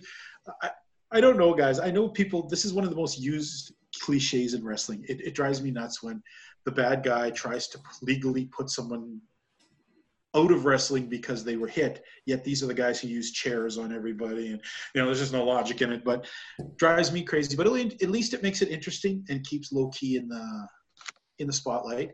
Fans, next week anthology will be about Low Key, and I'm hoping that they're going to show us some of the older matches and not the newer matches, so I can see a little bit more of stuff I hadn't seen with Low Key. Although the one part I really couldn't stand was that Hammerstone and Holiday going back and forth about who signed the self-masturbation thing, pretty much, as they're jerking each other off, telling each other how great they are, as they're going to get new contracts. Give me a break. My God. When did Holiday grow a mustache? I don't know. He looked like a really bad fat porn star in there. I think he better, if he's going to be isolated, exercise, buddy, and get rid of the stash. It doesn't work on you. All right, let's get into AEW Dynamite. Dynamite! You know what? Interesting show this week, and I know that sounds like a lame old thing to say, but when I do say interesting, it's just sort of like, when I watched last week's NXT versus AEW, I liked how NXT only won because the matches were good, but overall the presentation sucks. It's boring and stale when I watch NXT, okay? But the matches are a little bit better, at least they were last week. But this week, I find that AEW is like, once again, a bit of a breath of fresh air in the presentation. Yes. Okay? Doesn't mean it's a better package. Doesn't mean that the wrestling's better. But it did mean it have a feeling to it. And I wish the WWE would look at recording with people in it. Because their style that they've been doing lately, okay, they're only just squeaking by when they, and it's sort of funny because I sometimes think the guys over at WPOV are a little biased towards it because it seems like they dismiss NXT or they're not seeing the funny stuff we see. I'm not sure. When I hear their report, it seems to differ quite a bit from our report. Mm-hmm. So we must have very different tastes in wrestling from show to show. But, okay, I'm going to quickly go over through some of the things, and we're just going to give it a quick, blend, whatever. Okay. Yes. Now, if I can interject real quick, yeah. This Monday's Raw did have NXT wrestlers in the audience with plexiglass behind them, and then they kind of took a shot at AEW by saying we're social distancing the right way. Really? Yeah. And yet they hadn't tested any of their guys on like AEW has. How about that? Every single week. Yeah. Okay. All right. Let's get into this. Gonna say the opening segment with the inner circle sitting around moaning and complaining. When I saw the truck there, I knew that where that was headed, but still laughed pretty hard when they had the collective T-shirts. That was funny. Hilarious. Let's go into Young Bucks and Matt Hardy versus Private Party and Joey Janela. Things that stuck in my head here, first of all, really quick. What do you think of that stupid stuff in the beginning? Matt, do you have to be this Matt Hardy? Yeah. The camera pans I on. could have done He's the without different. that. Boom, he's the next one. I'm not sure. Part of me kind of liked it. Part of me didn't. So it's kind of got me in the middle, guys. We get to the match. He actually, you know what? This is the most impressed of Matt Hardy I've been in a long time. He held himself really well in this match. Things that I thought were pretty interesting. I thought he did well. I thought poor Butcher and the Blade getting punked out once again in the audience. In the end, Private Party and Joey Janela. What the heck kind of hairdo is that, Joey? Right? What the hell, man? I know you're missing Penelope Ford, but you got to dress like her now? You look like, okay. I thought this was an okay match. Not great, but okay. I thought Matt Hardy looked great. Ant? I think it was a good way to start. I mean, it wasn't a match of the year candidate, but it was a good way to start. And I did enjoy the brief rub that the Butcher and Blade got during the match when they assaulted the Young Bucks as a result of the miscued super kick. But then, things went in another direction. But I guess we'll touch on that when we get there. But I will say this. In the opening of the match, JR did have a rebuttal to Raw's attempt at social distancing by suggesting, hey, well, at least our guys aren't behind plexiglass, and at least we do test our guys before show starts, something along those lines. But he did have a rebuttal for Raw, so that was nice. JR, for everyone who makes fun of him, he manages to throw some really funny stuff in it. He also threw a funny line later on in the show. Okay, we'll get there. Yep. Now, of course, what you were referring to at the pre-match beatdown. Yeah. Butcher and the Blade get in there and attack the Young Bucks. But then, out of nowhere comes FTR, the guys you used to know as the Revival. Mm-hmm. That was exciting. It That was exciting. It was. Makes me, though, wonder how small the Young Bucks and Butcher and the Blade really are, because for the first time, the Revival didn't look like really small dudes. Right. Unfortunately, WWE, a lot of times they looked rather small. They came in there and looked like average-sized guys, so it makes you wonder, how small are the Young Bucks? Yeah. Sorry, the Bucks of Youth. But The Bucks of Youth. Exciting to see. I had no doubt they were going to turn on Butcher and the Blade. Those guys can get no love anywhere. Moving on, we have Brian Cage just squishing some dude. Lee Johnson again.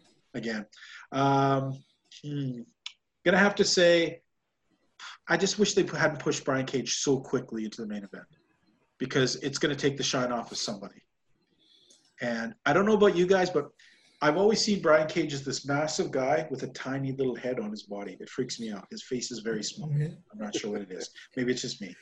And No, Taz with his catchphrases from 1995. Oh, yeah, pulling out his own phrases to use for him, which was like... As soon as he said that catchphrase, I'm like, oh, shut up. Well, there's not much to talk in this match because it was a squash. Was it an effective squash? Anton, did it actually do anything for him? Or For presentation purposes, I would say it, because you're projecting, like, even though they are pushing Cage to the forefront rather soon and quick and early, but, for the sake of projecting him as Moxley's next opponent, who's supposed to be, this impossible machine, and, will Moxley be able to overcome it? Yeah, it served this purpose. Now, what I want to know is who's, I guess, water, if you will, did Lee Johnson urinate in? Because he is always the I guess, squash doll, if you will, or the wrestling buddy for whoever debuts with AEW, whether it is Brody Lee, Lance Archer, or now Brian Cage. Like, what did he do to piss somebody off? He did. What was that? He didn't do anything. They love him.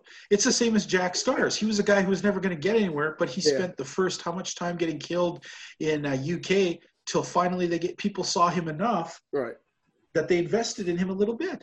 Although he was impressive against Cassius Ohno in that one match. Okay, but what we're talking about here is great on him that a guy can take a beating every week. Yes. There are wrestlers who would like break their balls just to get on one episode of Raw. Yeah. Get in multiple AEWs. Good for you, Lee Johnson. Yeah. You're a small training guy. Yeah. Right, and eventually we're going to see his rise. You know, that was just me being funny. We'll eventually but going to see you his are right rise. though. But yeah, like yo, it's the guys who are beating the next? living snot out of him. Yeah. It's not like he's putting over some technical wrestler. Right. He's getting guys kicking his teeth in. All right. Next, we move to the brilliant Britt Baker, showing us her third reason of how to be a role model. Sorry, guys, I got a kick out of this. I thought it was pretty funny. This was my highlight. And when she turned around and said that Chris Statlander, that she was full of shit for calling herself an alien, was awesome. Just strip away someone's gimmick, like right there. You're an alien. You're full of shit. Baker, you're becoming the best villain in the whole division. I really hope to God she's not out for long. I hope that the injury is minor, but I love how they played the injury. Where is this going that she's accusing Aubrey Edwards as the mastermind for taking her out? No, she said she's going to be back by All Out. Okay, but I mean, where is this going with Aubrey? Unless, who knows, maybe Aubrey Edwards is actually a trained wrestler too. Maybe this is a chance to get her in the ring. Hey, Quinn McKay. I just learned that Quinn McKay is as well. I want to see Quinn McKay in a wrestling uniform. Just saying. Moving on. Now, wait, before we continue, I want to see Britt Baker's assistant Reba in any uniform, like the visual that comes with any. Yes. Britt Baker who was that girl again? Her name is Reba. Wow. I didn't know who she was. Yeah, she does have previous wrestling experience, but I must say the visuals of her are quite enjoyable. Keep them coming, Britt Baker. We thank you. We appreciate it. Wow, we got Anton to get on the train. Thank you, Everett. All right. Moving on to Hikaru Shida versus Christy James. Now, my first thought, when I first seen that girl, she reminded me so much of that chick they just let loose from WWE, that Conti. Isn't that right, Conti? Yeah. But then it wasn't. But she sure wrestled the style, and she actually wrestled better, I thought, than Conti did. This girl impressed me a lot. Yes. Mm-hmm. My first thought is, as weak as sometimes the AEW women's division is, they have a whole bunch of new girls who are coming up slowly that I think in next year, these girls could be the main event girls. We've seen these girls who've been taking the beatings here have so much of a spark to them. I'm like, man, I want to see them next year, what they're going to be like. Again, I think someone at AEW is listening to our show, because I even said last week I want to see some of the women Girls that they from use on AEW Dark on the actual show. Well, it's happening. See, they're listening. And once again, Hikaru Shida, love the uniform. Great choice. Yeah, indeed. It does a lot for her, actually. It feminizes her a lot more, but doesn't make her look by any means some kind of trashy-looking attitude era girl. Right. Shida putting on a good thing. I liked how Shida, as the face, went in and took some of James' moves, let her get a little ways, and then snap. She had enough of her shit, and she slapped that bitch down hard. That's pretty much the story of this match. Pretty much. So good match. I liked it. It shows Shida as a champion and somebody who's fair until you push her too far. Because the girl started getting pretty damn snarky and snotty, so she kind of got it. The Cody Rhodes interview, it's Cody Rhodes. I mean, there wasn't anything great about it. It wasn't terrible. It was just there. It was just there. Kip Sabian and Jimmy Havoc taking this. Did not like the way this match progressed at the end. Thought it was a terrible way to screw over SCU. Why do they keep screwing over SCU, by the way? Two very talented. Do they want to break these guys up? Is that the thing? Because they seem to talk about how they're great wrestlers without being a team. Well, I thought we were talking like a while back when they were doing those profile on Scorpio Sky. Yeah. That maybe he might want to break out. Mm-hmm. Possible. And not only that, but what I took from that too was we've already seen SCU against Omega and Page for the tag team belt. So maybe they just want to switch things up and then throw Sabian and Havoc their way. Well, you know what? I know he's British, Sabian, but man, get the dead weight from around his shoulders. Jimmy Havoc's not going to go anywhere with you except maybe get you hepatitis in a freaking barbed wire match. So find a better partner. Then we go to the big battle royal at the end. Little bit of a harbinger of doom there when MJF sort of said to Wardlow, you know what to do if we're the last two. Mhm. And Wardlow got pretty pissed. Yeah. And then what happens in the match? Well, we have this match where a battle royal. I like how Jim Ross said that, they're usually bowling shoe ugly, which is true. One thing I'm going to throw out right here really quick before we go any further. I've noticed in this week's episode and in the pay-per-view, an all-star that we didn't talk about is Excalibur. Really was incredible both these nights, I think. Indeed. He really guided a lot of stuff. He called Tony Schiavone on so many stupid things, and then without making him look stupid, corrected him. Mhm. There was a part where in the Moxley Brody Lee match when Moxley had come behind Brody Lee and put him in a choke and then put him into the rear naked choke. Right away, Tony's like, he's got him in the rear naked. And then he puts him in the rear naked. Which is another, and like Excalibur has a way of kind of pointing out a few things, but at the same time, not making Tony Schiavone look stupid. Stupid while correcting him, right. But also coming across as very funny and in there. And I like that about him. Mhm. Like when Tony said the stupid thing when he went to suplex one of the guys, he's like, well, it is natural turf. And then Excalibur's like, so what's your point? Which made sense because he just said the stupid thing and he didn't elaborate on it. He just... Now this is where I was talking about Jim Ross. Yeah. Did you catch what he said? About? When he called MJF an arrogant Richard? Yeah. An arrogant Richard. Oh, and excuse me, I forgot to even mention this part. Mentioning that Brody Lee doesn't like yawning. Like, drop the fucking WWE crap, okay, guys? Just keep making him like he's Vince McMahon. It's not working for anything. It's crap. It's stupid. Agreed. Okay? Agreed. This match was pretty good. Kind of surprised. I mean, it seems too soon, I think, though. Once again, rushing through stuff. But I think the MJF punch and Wardlow thing was too soon. This is something that should happen 3 or 4 or 5 months down the road still. I think it's a throwaway to have the breakup so quickly, unless this is a small dissension to build later. A lot of things in there. Billy Gunn. I never really realized how big he was till he was towering over Luchasaurus, who towers over everybody else. You know what? Luchasaurus is becoming my least favorite every week now. I'm going to say this, though. He finally went at Wardlow here. Finally. Okay. He stood toe-to-toe him and didn't look like such a pussy. So I enjoyed that this week about it. Moxley and Billy Gunn have that common granted that they're deceptively big. Like, you don't realize how big they are until sometime down the line. Yeah. And definitely, good showing for him. Yeah. Luther, man. If you don't watch Dark, I have no freaking clue who this guy is. No clue. It's this big freaky dude who they threw out really quick. I was hoping to see Austin Gunn. I'm like, we could have done it without Luther and went with Austin Gunn. Good call. I could have done it without Billy Gunn and went with the Sun, which would have made more sense too. Last time we saw Luther was the Nightmare Collective. Yeah, don't ever bring that up. I'll put myself in the book for that. One thing I find very odd is poor Jim Ross. He never knows sometimes what to say. I know he struggled around the whole Nyla Rose sexuality thing. But referring to Sonny Kiss as a woman constantly, I know he's trying hard, but that's not working either. Sonny Kiss is not a woman. No. She doesn't pretend to be a woman. Right. He pretended definitely to be an effeminate gay man. Yep. Calling him a woman is probably not what he'd want. But bless your soul, JR. You're still trying. Yeah, he is. You got that too, man. As soon as I said that, I was like, oh my gosh, wait, JR, what are you doing? Okay, match. You know what? Give me small doses of Orange Cassidy. He works in small doses, and it's funny. Getting him to that move of his, that kind of what did JR called it a Superman punch, and then right away Excalibur was like, well, it was an elbow.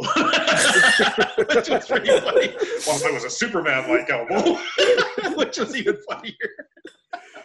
But yet, when Cassidy pulls that off, he looks like $1 million when he runs up, just nails people with that stuff. Still kind of find it dumb that he feels he has to throw his hands in his pocket to do half of his moves, but I enjoy this whole character. I'm starting to get it more now. Don't give me too much. Although I gotta admit, there was a tiny part of me hoping to see him against Cody. Would have been an interesting match. Yes. Yeah.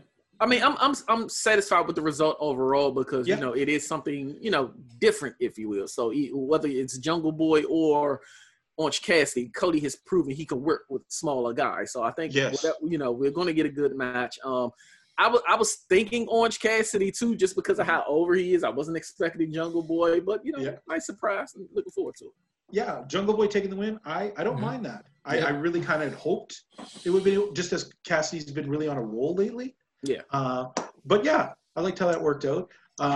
Obviously, there's some Orange Cassidy versus Inner Circle stuff coming because that was going in. Yep. Okay, and then now we come to the final part of the show. And it's probably going to be a big ratings thing. Bit of a schmoz, bit of some really... You got to have a weird sense of humor, I think, sometimes to get some of Chris Jericho's jokes. Yeah. Because this whole Inner Circle, pep rally, whatever it was odd. The idea of the gifts they gave each other were very strange. Jack Hager reading a poem that progressively weird. got violent and scary Yes. at the end. So much so the other guys had to calm him down. Yeah. But funny, because you know what? It was different than the same cliche crap we see constantly. So I'm going to give him that, okay? So I'm sure some of the jokes went over some people's heads, and some of the stuff was a little too esoteric and weird for guys like me who enjoyed it, and other people are going, I don't get it, Martha, what the hell? Right. But all ending up with Chris Jericho wishing for Mike Tyson's head on a platter. Because once on a Monday night, like how he said that, on a Monday night, On a Monday night. years ago, Yeah. Mike Tyson turned on him. We knew Mike Tyson was in the back. They had been talking about how Mike Tyson was going to make an appearance, which I kind of hate when they do it this way, because then it cheapens the whole spontaneity of the spot. Indeed. Because if you knew he was going to be advertised on there, and the only time he comes out is when he's brought up in a conversation, that takes away the spontaneity and the realism. Mm-hmm. Now he comes out with a bunch of MMA guys and some other tough-looking dudes, and right away, got to say it once again, painful with Jericho trying to develop a repartee between them, and Tyson blowing his lines, jumping around like an idiot, and not coming off as believable. Yeah, he was playing like a guy pretending to be a wrestler, not like a guy acting like a fight, not like a guy acting like tough. He just came across as a caricature, and thought that was ridiculous. But in the end, it looks like, I don't know how they're going to do it, in what form, but we got some kind of collision of Chris Jericho and Mike Tyson in the near future. Guys, what do you think? For me, as a mixed martial arts fan and a wrestling fan, it was nice to have a cauldron of the two sports that I follow take place in this segment. Mike Tyson's acting, as much as I, enjoyed him as a boxing fan, watching him as a kid, but his acting, it needs some help. It does. But it was enjoyable for me to see some of my favorite MMA fighters, Henry Cejudo, Rashad Evans, Vitor Belfort made an appearance. So I don't know if it's going to be like a group effort where we're going to see that collision with Jericho and Mike Tyson, or is it strictly going to be a one-on-one thing? But I'm interested in seeing where it goes. I really don't see how you do one-on-one with Mike Tyson and Chris Jericho. I get it. Just in the fact of, first of all, Tyson's not trained as a wrestler. Yep. So is he going to be able to hold back? Chris Jericho is quite a bit younger, and Tyson is a bit older. I mean, I just don't see how logistically, unless they work some kind of storyline group thing into this, that this works. Or do something theatrical, you know what I mean, that will play to Mike Tyson's, I guess, strong suits. But still, will he be able to pull back? Will Mike Tyson know? Will he know to hit Jericho and not hit him as he would in Evander Holyfield or Lennox Lewis? So he was really struggling to rip that AEW. Yeah. Oh, it did. The last part, my wife watched this with me, and I had said to her, I said, well, Mike Tyson's in really good shape for a guy his age. Yeah. Then he blows it all, and she's like, well, he's struggling to rip that T-shirt off. And I'm like, oh, shit, he is too. Especially when you see the training videos of him hitting the bags, you know what I mean, with full ferocity and speed, and then he's struggling to rip off a T-shirt. That was hilarious. It was pretty bad. All in all, I'm going to say this week's show was fun. It was fun. Yeah. And it had enough oomph in it I mean, the Mike Tyson thing, Sheeta doing a tremendous stuff, Britt Baker. I'm going to say that I'm going to watch Reba. NXT, but yeah, you go that. I'm going to go with Sheeta. But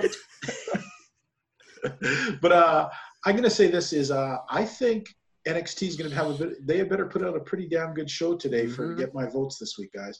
And I know sometimes we get a little lazy and we forget to throw our vote over there, and then the guys automatically put AEW. So let's be honest this week. Let's watch it. Yes. And I'm going to honestly compare them, and we'll see what we get. But I have a feeling that NXT had better put up. But they're putting on a cage match or something tonight, so that might be hard to beat. Cage matches. Apparently, gravy. Apparently, Timothy Thatcher and Matt Riddle. And already. They broke their they broke their team up. I believe last week. I've been keeping up with NXT over the last couple of weeks. So their team officially broke up last week. In the same episode, they had a one-on-one match. And I saw it, but I mean, what a throwaway to first of all to have the match up so quick. The same episode was terrible. Yeah. And then to have a cage match only a week later. And then and then I think in this week's episode, Kurt Angle is the special guest referee or enforcer of that cage match. Wow, things are going super speed over there. Well, I do know this, guys. Matt Riddle is actually going to be debuting over on SmackDown in the next week or two. So, So that's probably why they needed a dust off here. So, still really fast. A little fast. It seems wrestling world things just happen too fast these days. You know, I mean, we talked about Wardlow and MJF. Too fast. How do you develop stories? You throw in what's his name there? Brian Cage against Jon Moxley without any build. One match doesn't make a build, especially if there's no crowd there to even gauge it. But all right. Well, I'm going to say, guys, I would give it, if we were scoring it, I'm going to give this one a B+ today. Ant? I agree. B+. All right. Elio? B+ for me. Yep. All right. It's going to be an interesting thing. So, folks, we're going to take a quick break away. We're going to play the second part of our interview with the Lone Wolf, Andy Anderson. We get back. Me and you still have to run off, Ant, or you? Yeah, I do. Yeah, so I won't be able to stick around and finish out tonight. Well, I know you've got probably a pretty heavy. I noticed a lot of MMA stuff. Is there something happening next week, right? There's actually an event. It's actually an MMA event happening within 3 nights on this Saturday, and then we have a pay-per-view UFC 250 next Saturday on the 6th. So the beat goes on. Are we going to be seeing you next week, or is that heavy? Those shows are on Saturday night. So unless any unforeseen circumstances take place, I'll be back next week. Excellent. Okay. So I basically got to learn the island. And Puerto Rico, if you're not familiar with Puerto Rico, I mean, it's an island southeast in, I guess it's the Atlantic Ocean, I think, Caribbean Sea. You can drive around the whole island in about 4 hours or from end to end. So, and there's mountains and there's little towns, but this was one of the things that was really good was being able to learn the lay of the land, where to go, where not to go, and then pick up the language. Never mind the road, anytime you can be on the road with veterans, and I know it's the same now as it was 15 years ago, 20 years ago, because I mean, times have changed, things have changed, but when you're riding with seasoned veterans that have been around, and the veterans, they've been NWA, they've been Japan, they've been Mexico, they've been around. All you have to do is just, you know what? I'm not going to say shut up and listen, because this is one thing I had a discussion with somebody not too long. Actually, I think it was Michael Richard Blaze. As much as you're told to shut up and listen, mouth shut, ears open, asking questions and asking good questions is always a good thing. I don't think anybody, even to this day, can fault you for doing that. And it was something I did, but not enough of. Especially, in retrospect, a lot of my time around WWE in Japan and stuff, where you're trying not to look too green, or you're worried about looking like a mark, and I hate the word mark, but just use people in a positive way, but ask those questions, get the information, learn. If there's one thing to take away from this, please, because that was something that I didn't do enough of. And depending on how many stories and how long we go into this, like the amount of people that I was around that I sat under the learning tree, but I could have learned so much more and probably had more opportunity. So that's something that, yeah. But anyways, so I had to play Puerto Rico around 1999. We filmed originally 10 weeks of TV, and then we started doing shows. I think it was like Fridays and Saturdays, house shows. And the initial house shows, maybe 60, 100 people, which, you're kind of like, but again, this was a brand new promotion. The TV was still new. Everything was still new. And it was a slow build. But I was there consistently from 1999 till about 2003, sometime 2003. And at that time, we were sort of, we weren't really in official developmental territory of WWE, but between Victor and Savio and Miguel and those guys, we had WWE talent that would come in. Guys were, I got some dark matches. Shane the Glamour Boy got dark matches. Ricky Banderas, Apollo. There was opportunities there. But once we got going and as things picked up, we were running 4 nights a week. We were doing Thursday, Friday, Saturday, Sundays. We would do Saturday nights was always like the big show of the week. We were doing TV every week. There was a point where we had 2 hours of TV on Saturday, 2 hours of TV on Sunday. So yeah. And for a population of, I think the island at the time was like 2 million people. I think we had like about a quarter of the population that was watching. Wow. So yeah, so it was, and it wasn't out of the ordinary for the Friday, Saturday shows to have, like, on a weekly basis, have anywhere from like 1,000 to 3,000 people. And like, it was hot. It was a time, WWE or WWF was hot. This had really built a good war between WWC and IWA. It was kind of, WWC was sort of the NWA, WCW classic. They were kind of old school. They were always, they'd been there for decades. IWA Puerto Rico was kind of like the attitude era WWF, WWE. And so it was, I want to say like fresher, edgier, a little bit more similar to WWF at the time. And so that appealed to a lot of people. But when you're a kid and you're trying to chase the dream in your mid-20s, a kid from Canada, living on an island where you're literally 5-minute walk from the beach and wrestling 4 nights a week, it's the dream. It's the dream. Pretty much. But that was kind of where, in that time, like I had opportunities for WWE. I had a couple trips to Japan. It's what do you want to know? What do you want to hear? Because there's a lot. Yeah.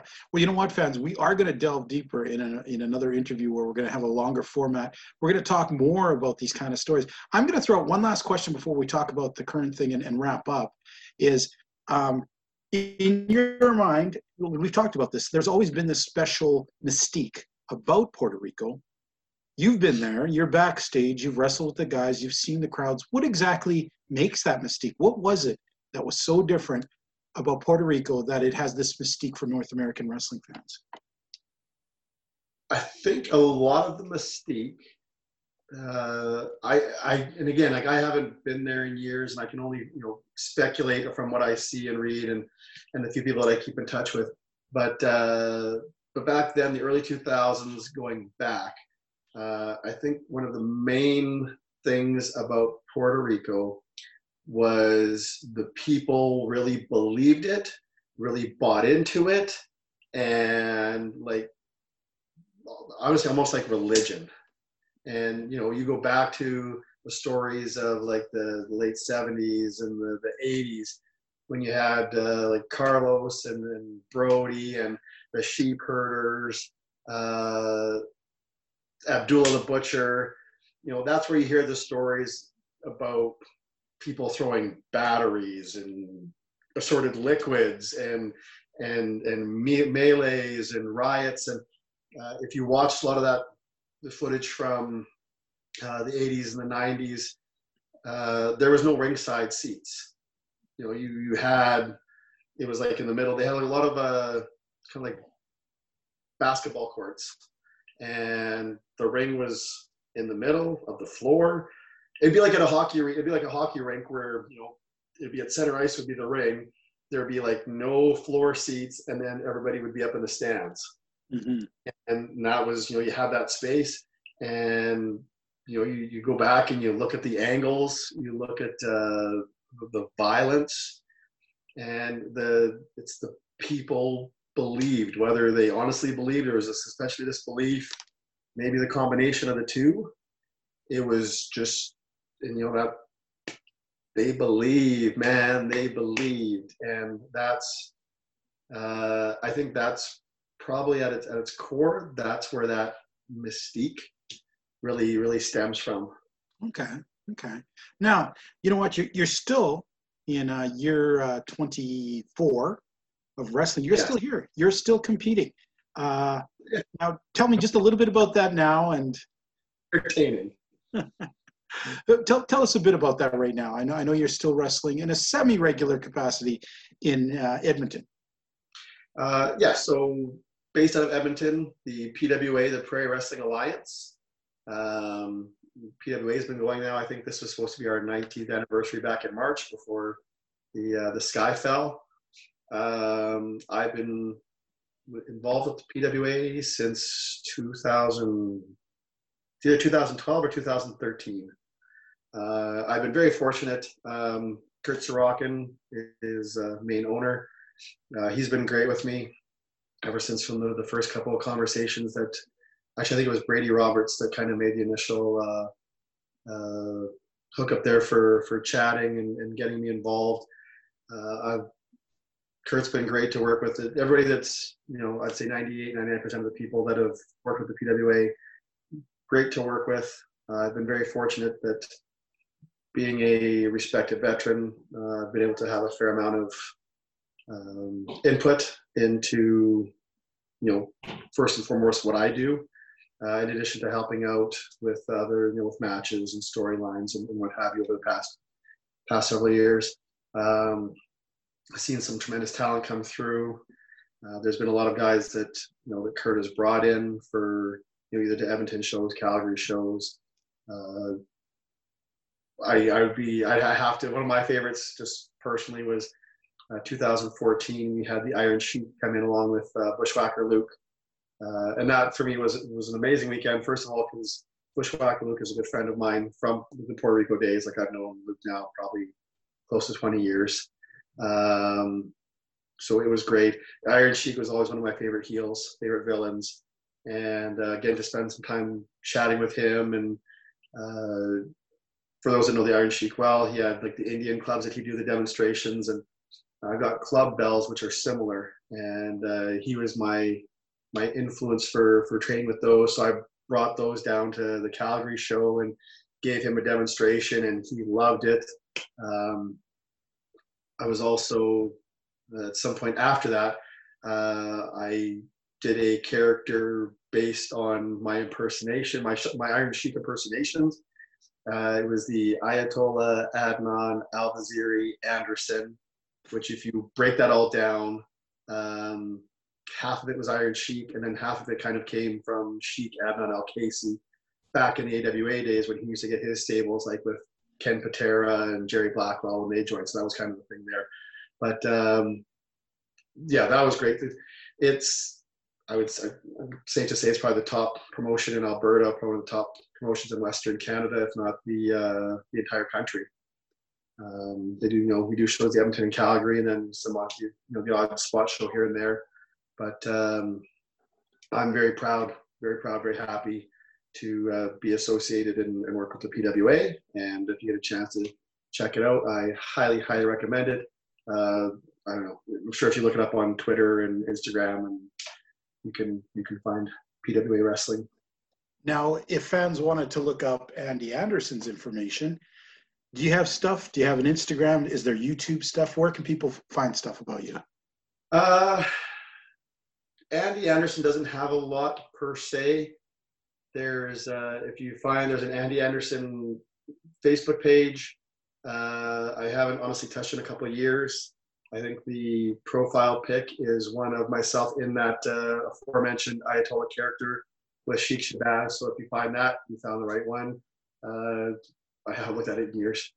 There's an Andy Anderson or El Lobo kind of like fan page on Facebook. If you Google that, there's that. Instagram. Let's see, what am I on Instagram? I'm that guy TCB247. And I usually post either wrestling stuff and workout stuff there. YouTube, I don't really have anything, but I've just recently been kind of looking as stuff's been popping up. If you search on YouTube for IWA Puerto Rico El Lobo or IWA Puerto Rico Andy Anderson, you'll find stuff. You'll find stuff there. So that's at this time. Yeah. Excellent. Well, you know what, Andy, we want to thank you for coming on the show today. And you know what, fans, we are going to have Andy back. We are going to go deeper into some of the other territories and stories and things. If you're interested in specific questions about any of those areas, if you want Andy to talk a little bit of something about in Japan or in Tennessee and Puerto Rico, wherever, we're going to field in some questions like that. The only question we're not going to answer, we're not going to ask him, is who the 2% of the guys in PWA that he didn't like that he had to deal with. We're not going to ask that. We're staying away from that. We're going to keep this politically correct. But other than that, we want to thank you, Andy, for coming on the show, and we want to wish you the best luck. And we look forward to seeing you, because I know I'll be seeing you once this coronavirus goes in. I'll be popping down to check out PWA shows too. They're close to my neighborhood and definitely one of the funner companies that's out there. So thank you very much, sir. Thank you again for having me. It was my pleasure. Hey, folks, welcome back. You know what? I had a lot of fun. Elio, that was a really fun interview with Andy Anderson. That was pretty laid back, who got so much more. He's another guy who I want to have on, folks. Tell us if you want to hear more for Andy Anderson, because you know what? He's got a lot of great stories. He barely touched on the stuff we could talk about. And I'm going to put a post out, Elio. I'm going to send it over to you, and we'll send it out sometime, of an old match, one of his first matches when he went down to USWA, him fighting Brian Christopher. And he called himself like JT. Remember he said in the thing his name was JT something. I found that match. I'm going to send it to you. We'll post it up so people can get a look at the very early days of Andy Anderson. okay. And, he talked about that whole experience about doing a moonsault, and Brian and Christopher going, "What? You can do that?" And he was like, "What? Nobody can do that." So it'd be fun. Fans, we had a really good time. You know, it was a bit of a heavy topic to begin with, but it's this kind of stuff that's been weighing on our hearts, and it's really something that if we don't address, it just gets worse. You know, we here at the global WPOV, MMA shows, we love all you fans. Doesn't matter what color, religion, it doesn't matter where you're from. You're a wrestling fan, well, you're a brother to us. And we love the fact that we can all sit together, talk wrestling, talk what we like. And hopefully we don't hurt somebody's feelings enough that they go out and do something bad to themselves. We kind of have to learn to temper ourselves a little bit. It's easy to get caught up. It's easy to get yourself worked up about a thing and say something. Well, you know what? It's also easy to just step back, take a breath, and remember, you wouldn't want anyone telling you you were worthless and you should die. So why should you turn around and do that to someone else? Yep. All we can say is love each other. Be good to each other. You're a wrestling fan. You're in a small select company of people who enjoy a great sport. Mm-hmm. Enjoy the people around you and enjoy the wrestlers you see. Maybe Nia Jax isn't your cup of tea, but you know what? She's somebody else's cup of tea, and she's her own cup of tea. So don't kick over the teapot and spill it everywhere because you're feeling like a dick. That's all I got to say. Fans, we love you. All of you out there, keep safe. This COVID crap, it ain't over. Not yet. Things may seem easier. Things may be slacking off a bit, but it's still scary. It's still out there. You know what, Elio? As always, it has been fun hanging out with you this week. It was fun hanging out with Ant. We had a great time this week talking a lot of cool stuff. Talk some heavy stuff. It's fun, yeah. We had a great interview with Andy Anderson. Next week, we'll be talking to, if you're a Canadian wrestling fan, you may know, especially Western Canada, you know the name Vance Nevada, one of the most prolifically wrestlers across Canada. We have an interview, 30-minute interview with him next week. We're going to be enjoying that. Keep an eye on our WPOV quarantine show. We've already done a thing about the early 80s in WWF. Last week we did a whole thing about tag teams and their worth in divisions now. Tomorrow I'll be doing a whole thing about Stampede Wrestling stars who went over to WWF. Some of them succeeded. Some of them you may not even knew they were Stampede Wrestling stars. That's going to be fun. And I know next week we're going to tackle the topic I've wanted to tackle for a long time, AWA Wrestling circa More 1980 fun. to 85. And then I'm just in the process of developing another show for the third week. It will be a look at African-American wrestlers of the past, talking about some of the biggest names from Ron Simmons to Bobo Brazil. It's going to be fun. Throw a little bit of Junkyard Dog and a Boogie Woogie. You know what, fans? We love you all. We will see you next week. Elio, say goodnight to the good fans. All right, fans, we will talk to you all next week.